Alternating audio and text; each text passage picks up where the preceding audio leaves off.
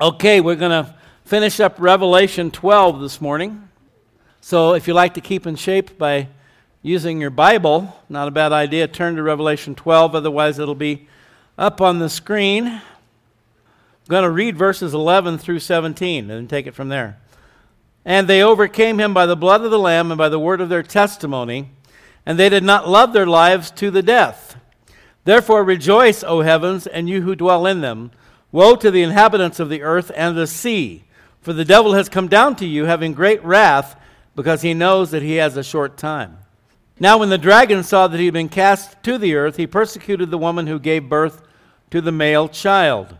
But the woman was given 2 wings of a great eagle, that she might fly into the wilderness to her place, where she is nourished for a time and times and half a time, from the presence of the serpent.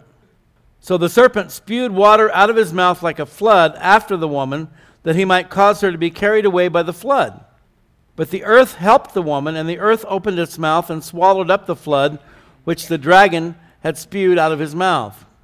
And the dragon was enraged with the woman, and he went to make war with the rest of her offspring, who keep the commandments of God and have the testimony of Jesus Christ. Let's pray. Father God, as we delve into this last section of chapter 12, there's a lot of symbolism and imagery here. We ask you to help us cut through all that and get a good understanding of what the Revelator is talking about here, that we can be prepared, Lord, for what lies ahead, as you have definitely given us this book of Revelation as a roadmap and a blueprint for living in the last days. We ask you to bless this time of studying your word in Jesus' name. Amen. They overcame him. Now, who is this? These are the tribulation martyrs in heaven, celebrating the downfall of Satan. We talked about this, I believe, last week.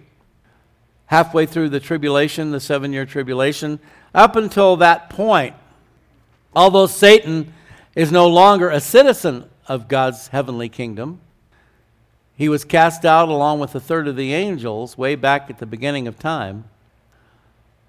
He still had access. We looked in Job last week, where when the sons of God presented themselves before God, Satan came along with them and was talking with God, and God pointed out his wonderful servant Job. Satan is referred to in the scriptures as the accuser of the brethren. He brings accusation against us before God, but there's Jesus at the right hand of the Father making intercession for us. He is our defense attorney, if you will, our advocate. But now they're celebrating because there was this war in heaven. We looked at it last week between Michael and his angels and Satan and his angels, and no surprise, Michael and his angels win the battle. And so for the second half of the tribulation, Satan and his demonic entities, fallen angels, are confined only to earth. Hence, the last portion is called the Great Tribulation, or the time of Jacob's trouble. The intensive, horrendous activities on planet Earth will be unparalleled from any other time in human history. So they overcame him. They, our brethren, as they're referred to in verse 10. Just as Jesus overcame him in the wilderness. Remember when Jesus was drawn by the Holy Spirit into the wilderness there by the Jordan River, fasting 40 days, 40 nights, tempted by Satan, and Jesus overcame him. At the very beginning, before he started his public ministry, he went through that 40 days of fasting, praying, temptation. And I would say that it may not be a stretch for me to say that our number one goal in life should be to earn the title overcomer. 1 John 5:5, who is he who overcomes the world but he who believes that Jesus is the Son of God? Again, we wrestle not against flesh and blood, Paul writes, but against principalities and powers and spiritual wickedness in the heavenly realms. The battle is a battle in the mind, a battle for our hearts and minds. Satan is the mastermind behind this world system. Our number one goal in this life should be to overcome, to not be taken down. Either we overcome the world or the world will overcome us. Revelation 3:21, to him who overcomes. In fact, all the promises that Jesus makes in Revelation 2 and 3 to the faithful remnant within the 7 churches of Asia Minor, every one of the promises is attached to him or her. We know the Bible uses the male gender, but it applies to all of humanity. There was a time when that was not hard to understand. There was a time when it wasn't necessary to say what I just had to say. But everything is a gender issue now, right?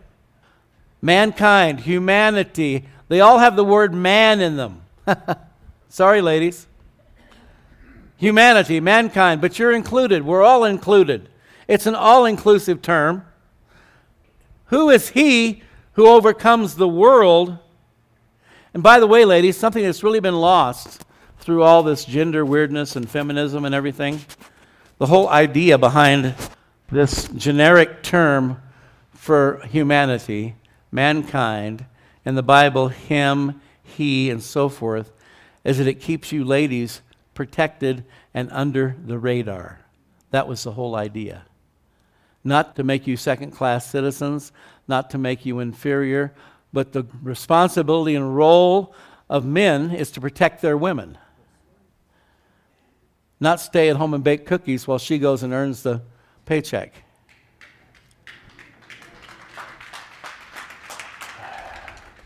If you don't think it's all part of Satan's master plan, then you've been asleep. Because it is. Very conveniently, particularly World War II, even more so than World War I, so many men were sent into combat that all the businesses and the factories and so forth had to be manned by women, forcing women out of the home and into the workplace. And after World War II ended, they never went back. And so there was a propaganda machine unleashed to make women feel like everything that they were good at, everything that was important, keeping a nice home, preparing great meals, taking care of their children. Why is that bad stuff? I'll tell you what, historically, women are a lot better at those things than men are. We do the dumb, clunky things. You know, the muscle stuff. Except now there's women with more muscles than men. And then some of them aren't really women anymore. They've decided they're something else. Do you see how insane all this is? Somebody's got to say it. Stupidity is running rampant in our world today.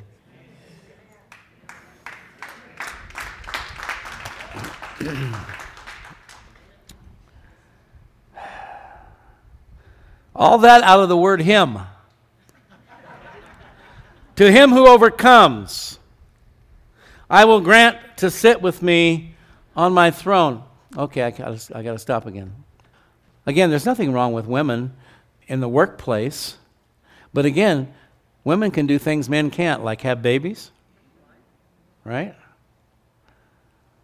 For heaven's sake. And by the way, the whole thing, downplaying the role of women in our society and our culture, that it's horrible if you have to stay home. It's horrible if you have to bear children. It's horrible if you have to do these things.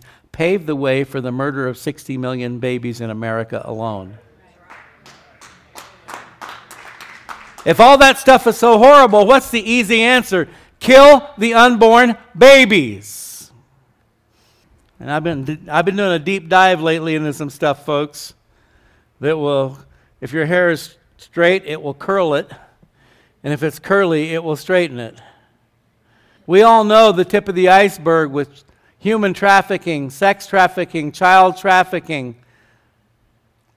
It goes so deep and so wide. And you're talking about people like Bill Gates, and on it goes. And Bill Gates, all of his worldwide vaccination programs, all the children that have been paralyzed, killed, so many horrific things, all in the name of public health. Just like I told you with abortion, it's called women's health. That's the biggest pile of garbage that ever came down the pike. No woman ever got healthier from having an abortion, let me tell you that. And the baby sure didn't. When I say Satan's the mastermind behind this world system, he is, and he's operating big time. We need to all get more serious than we've ever been before about following God, about knowing things, being informed, first and foremost, obviously, from the Scriptures, but also about what's happening in the world today.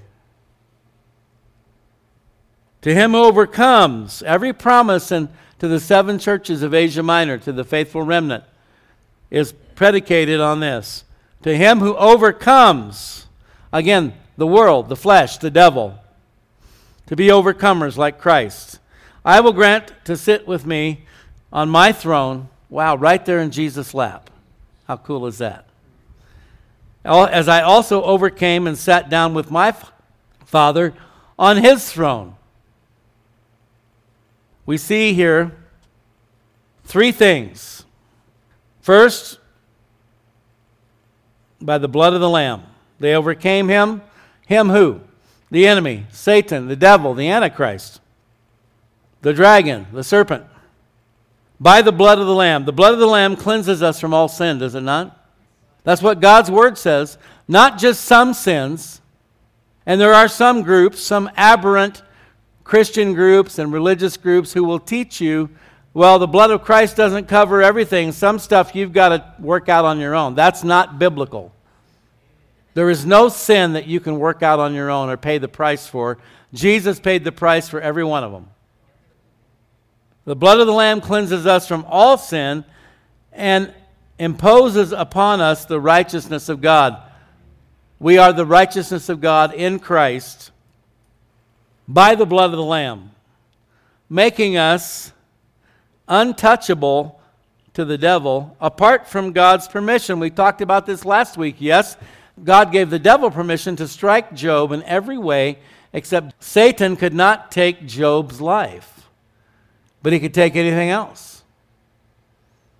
Remember, Jesus said to Peter, Satan has asked to sift you like wheat.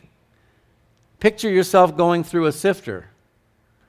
Pretty painful, huh? Satan has desired to sift you like wheat, and I'm sure Peter's thinking, but of course, Lord, you said no, right? Jesus, he doesn't say yes or no, and he just says, and afterward, you'll strengthen your brothers. Afterward what? After he sifts you like wheat. So the inadvertent answer there was, I said yes.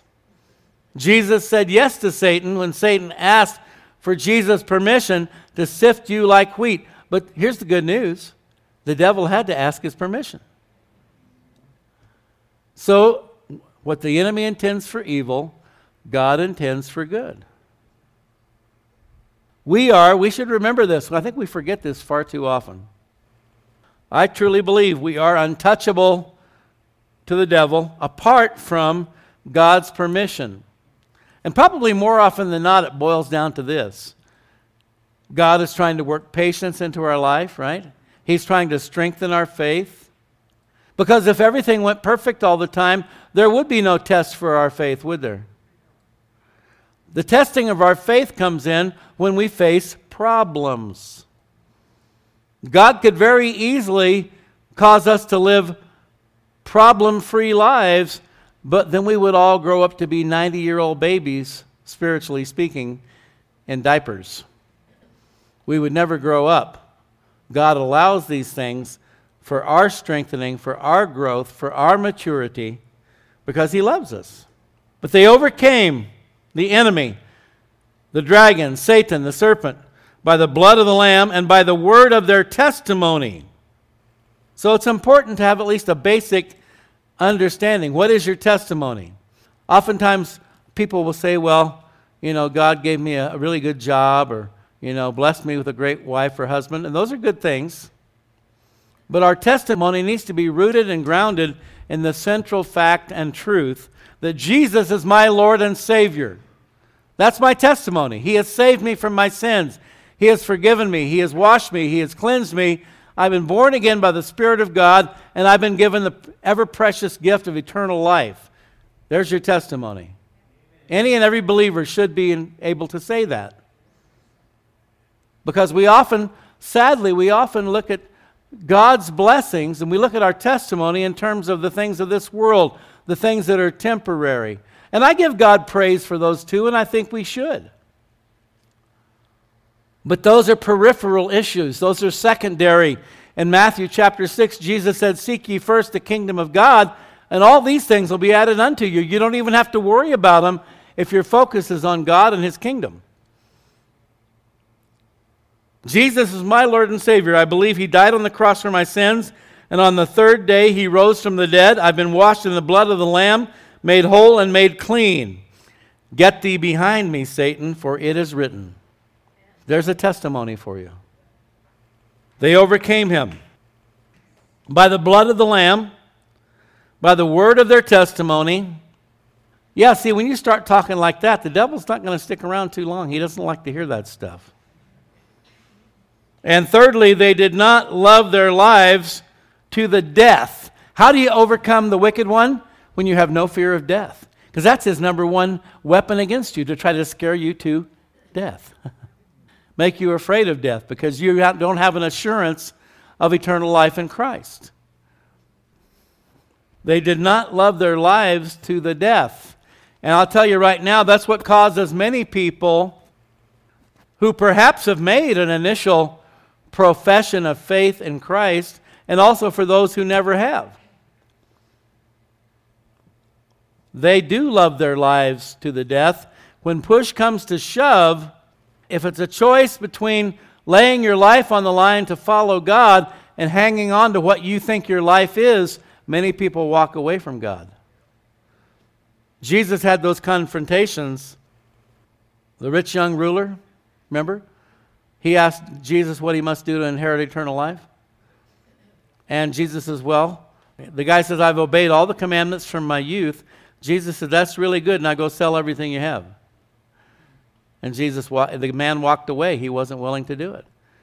Now that's not a universal cardinal rule that everyone who wants to follow Christ has to take a vow of poverty, but Jesus knew the man's heart, and he knew when he was challenged with giving up his material possessions, he would not do it. For some people, it's family. I've seen many people walk away from God because of family issues, pressure, persecution, accusing you of being a Jesus freak or a radical fanatic, and you feeling shunned at family gatherings or not even being invited. And some people then will choose family over following Christ. Jesus said, once you put your hand to the plow, if you look back, you're not worthy of the kingdom of God. If you don't love Him more than mother, father, sister, brother, son, daughter, and so forth, you're not worthy of the kingdom of God. Why did these tribulation martyrs overcome the enemy?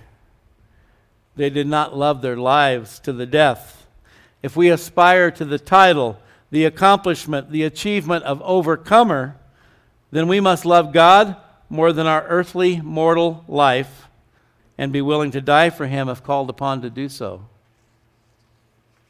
And we know that millions of people over the last 2,000 years have died for their faith. All the apostles martyred except for John. He was unboilable. They tried to boil him in oil, he wouldn't boil. Millions have laid down their lives for the cause of Christ. And they're now with God in heaven, rejoicing. And that's what we have next. Therefore, verse 12, rejoice, O heavens, and you who dwell in them. And so, for the angelic hosts in heaven, for the saints that are already there at this time, there's great rejoicing. This is cause for great rejoicing that Satan has been cast down to the earth. But it's not good news for the people on the earth. Woe to the inhabitants of the earth and to the sea, for the devil has come down to you, no longer orchestrating things from afar through his subordinates. Satan will be boots on the ground, in person, directing the reign and terror of the Antichrist, the reign of terror of the Antichrist. Ephesians 6:12, I quoted this earlier. We do not wrestle against flesh and blood, but against principalities, against powers, against the rulers of the darkness of this age, against spiritual hosts of wickedness in the heavenly realms. But again, in the middle of the tribulation, they will no longer inhabit the heavenly realms. They will be cast down to the earth. Having great wrath, he knows that he has a short time. Having lost the war in heaven against Michael and his angels, the devil now knows his time is short, and he was really ticked off. It's like a cornered wild beast. When is a wild animal the most dangerous? When it's cornered, when it's captured, contained, fighting for its life. So he will be ready to rip everyone and everything to shreds, especially God's chosen people, the ones who gave birth to the Messiah. We saw in the first part of this chapter, the woman who gives birth to the child, the Christ child, the Messiah. Verse 13, now when the dragon, Satan, saw that he'd been cast to the earth, he persecuted the woman who gave birth to the male child. Now, I don't know about your Bible, but in my New King James Bible, the word child is capital C. Why? Because that male child is Jesus Christ, the Messiah, the Son of God.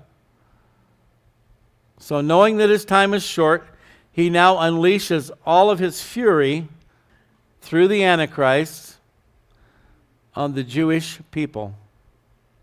This is halfway through the tribulation. The first half, they get to have their temple back. They get to have their temple worship and sacrifice. We already saw the abomination of desolation where the Antichrist enters the temple and proclaims himself to be God. There are a number of ripe candidates on the stage right now. I've already mentioned some of them. Only God knows for sure. A lot of interesting things going on.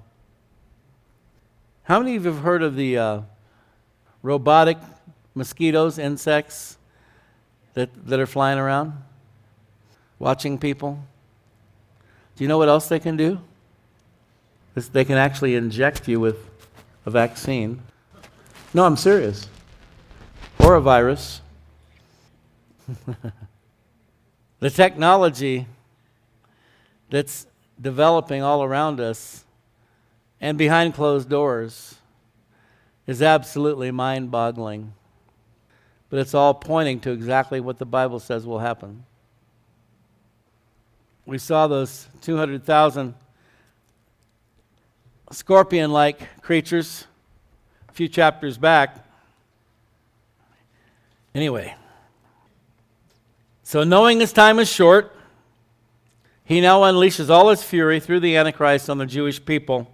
Verse 14, but the woman was given 2 wings of a great eagle, that she might fly into the wilderness to her place where she is nourished for a time and times and half a time from the presence of the serpent. Now this wings of a great eagle, if you were John, living 2,000 years ago, they didn't have airplanes yet, right? And you saw a massive airplane carrying people, it would look like the wings of an eagle, wouldn't it? So this is probably a massive airdrop, airlift, to rescue them from the attack of the Antichrist. Now, interestingly, most people that I have talked to and read and so forth, everyone says, well, we think the U.S. is going to be destroyed early on because there's really nothing in the Bible about the United States. Well, that's kind of a somewhat presumptuous approach, I would say. Interestingly, the eagle is the symbol of what country? United States. Now, I don't know if the U.S. will still be around as a national entity or some entity of some kind at this time, halfway through the tribulation, but it is interesting that it is characterized as the wings of an eagle. Anyway, more than likely, some type of aircraft. That she might fly, and there again, into the wilderness to her place. This place would be the rock city or fortress of Petra, located in Jordan.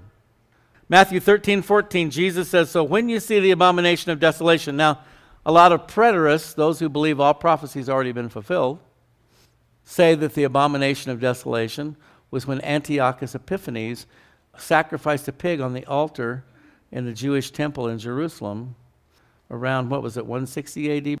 BC. Remember the Maccabees and all that? Well, if it already happened, then why is Jesus speaking of it as a future event? Huh? Why would he even bring it up? He says, when you see the abomination of desolation spoken of by Daniel the prophet, standing where it ought not, let the reader understand. Then let those who are in Judea flee to the mountains. So Jesus is speaking specifically of this time we're studying in Revelation 12, this future time, halfway through the tribulation, when the Antichrist will unleash one final Holocaust on the Jewish people, and they will be carried to safety on the wings of a great eagle, an airplane of some type of aircraft, maybe large helicopters. And he's telling specifically, let those who are in Judea, in that region around Jerusalem where the temple will be rebuilt, to flee to the mountains, to the rock fortress of Petra in Jordan. Now, there's a website called Rapture Ready. There's a guy that wrote an article, a brief article about Petra on there, Ray Brubaker. He says, Petra is located 180 miles south of Amman in Jordan. Remember the ancient people called the Ammonites? The descendants of Ben-Ami, one of the grandsons of Lot? Amman, Jordan. This is where the Ammonites originated. Petra is located 180 miles south of Amman in Jordan. It is a city believed carved from sandstone rock more than 2,000 years ago. What makes this city so unique is that it remains hidden, its main entrance being a narrow cleft in the rock called the Seek. The Seek is actually 6,000 feet long as the crow flies, and from 12 to 20 feet wide at its narrowest points. So it's over a mile long and from 12 to 20 feet wide. The sides or walls are stupendous, the towering cliffs so high they make man look small in comparison. This narrow approach made this ancient city nigh impregnable from attack. And it remained largely hidden until 1812 when an explorer by the name of John Lewis Burckhardt, disguised as a Bedouin sheik, discovered Petra anew. He induced his Arab guides to show him this long-lost city by expressing a desire to sacrifice a goat in the traditional tomb of Aaron, brother of Moses. The question comes to mind, could this have been built by giants? Now, if you've been around here any length of time at all, you know we've studied about the giants in the land of Canaan. At the time of the Israelites came to take possession of the land, remember they brought back the report, were like grasshoppers in their sight, going all the way back to the pre-flood days and the giants. Goliath was a giant. He was from a family of giants. And there have been many, many archaeological discoveries all over the world of giant skeletons. That's another thing that, for the most part, is covered up and hidden because it confirms the biblical account. The question comes to mind, could this have been built by giants? Dr. Lewis Talbot, in his book, I Saw Petra, notes, all the doors were about 26 feet in height, which has led many people to believe that they were carved by a race of giants. Now, with all the genetic engineering going on, the artificial intelligence, CRISPR-9 technology, gene splicing, DNA modification, do we all know about this stuff? It's really going on. Do your homework. It's real. And many countries working on what they would like to call super soldiers. Do you suppose there might be some interest in bringing back giants? Could well be. Could well be. I began to believe quite a number of years ago that most of the ancient mythology, that which we call mythology today, has its roots in reality. All right, verse 15. So the serpent spewed water out of his mouth like a flood after the woman. Now, you know, there's a thing called typology, biblical typology, that certain things represent certain other things. In biblical typology, a flood is often, in the Old Testament, symbolic of a military horde sweeping in to capture and destroy.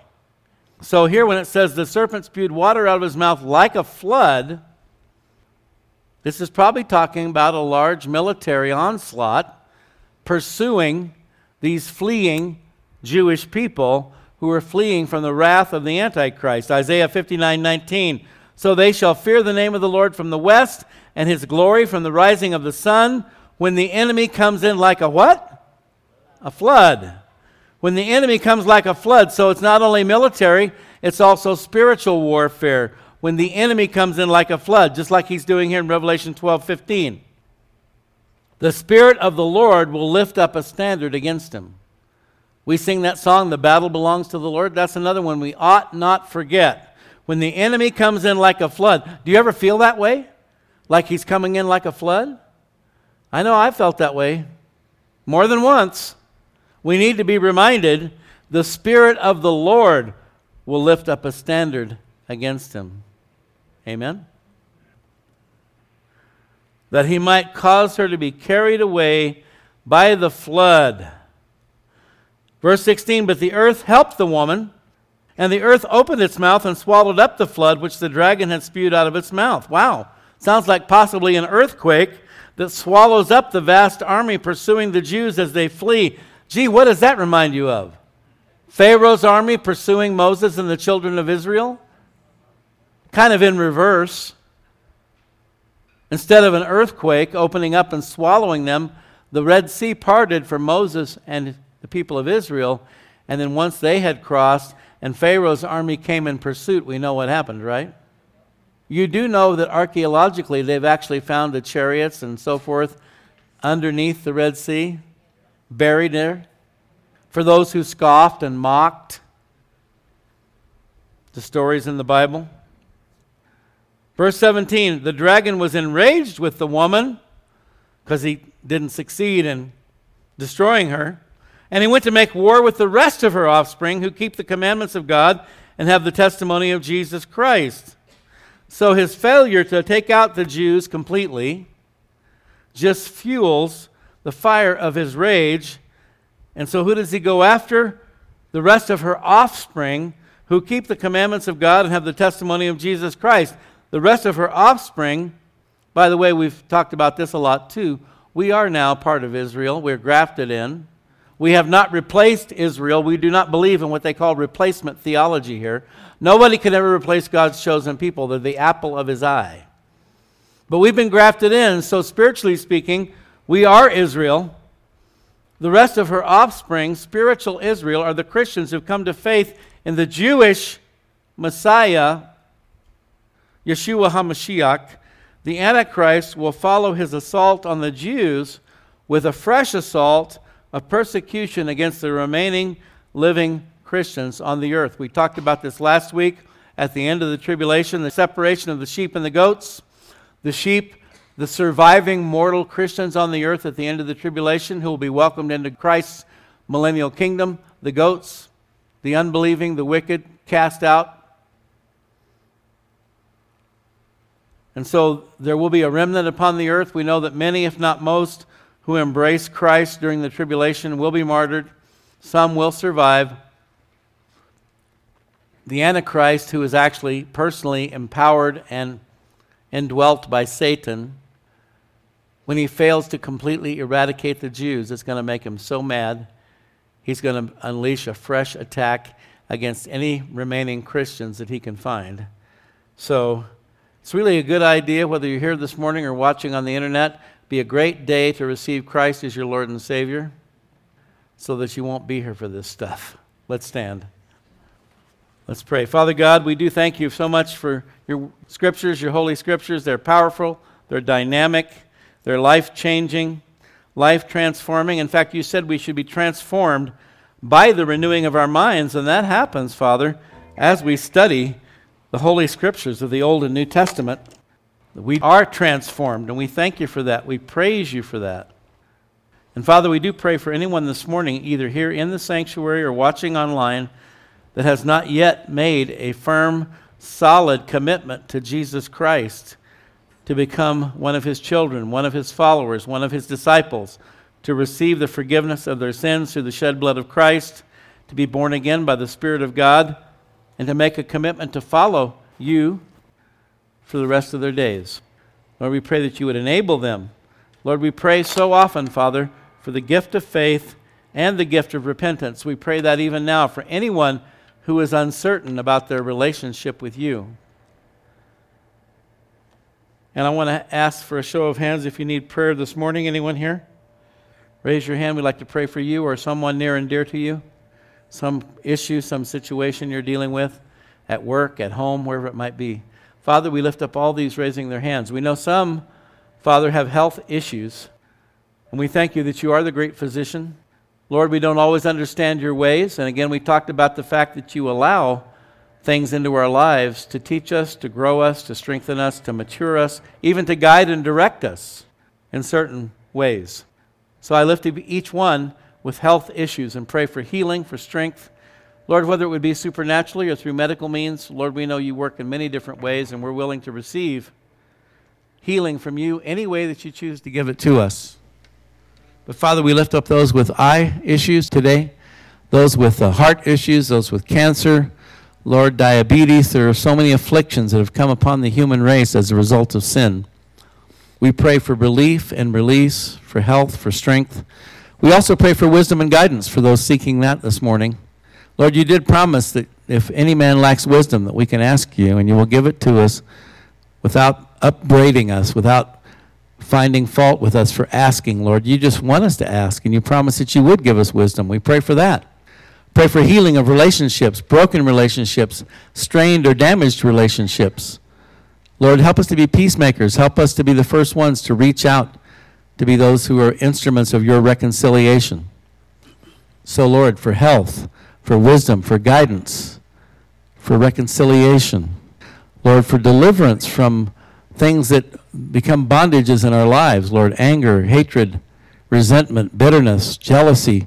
Lord, please remove these things from us and help us to walk uprightly before you. We pray for the infilling of your Holy Spirit, Lord. Encouragement today for all those that are discouraged. Strength and renewal for those who are weary and worn down. Thank you, God, that no matter what we need, you have it, and we receive it now in Jesus' name. Thank you, Lord.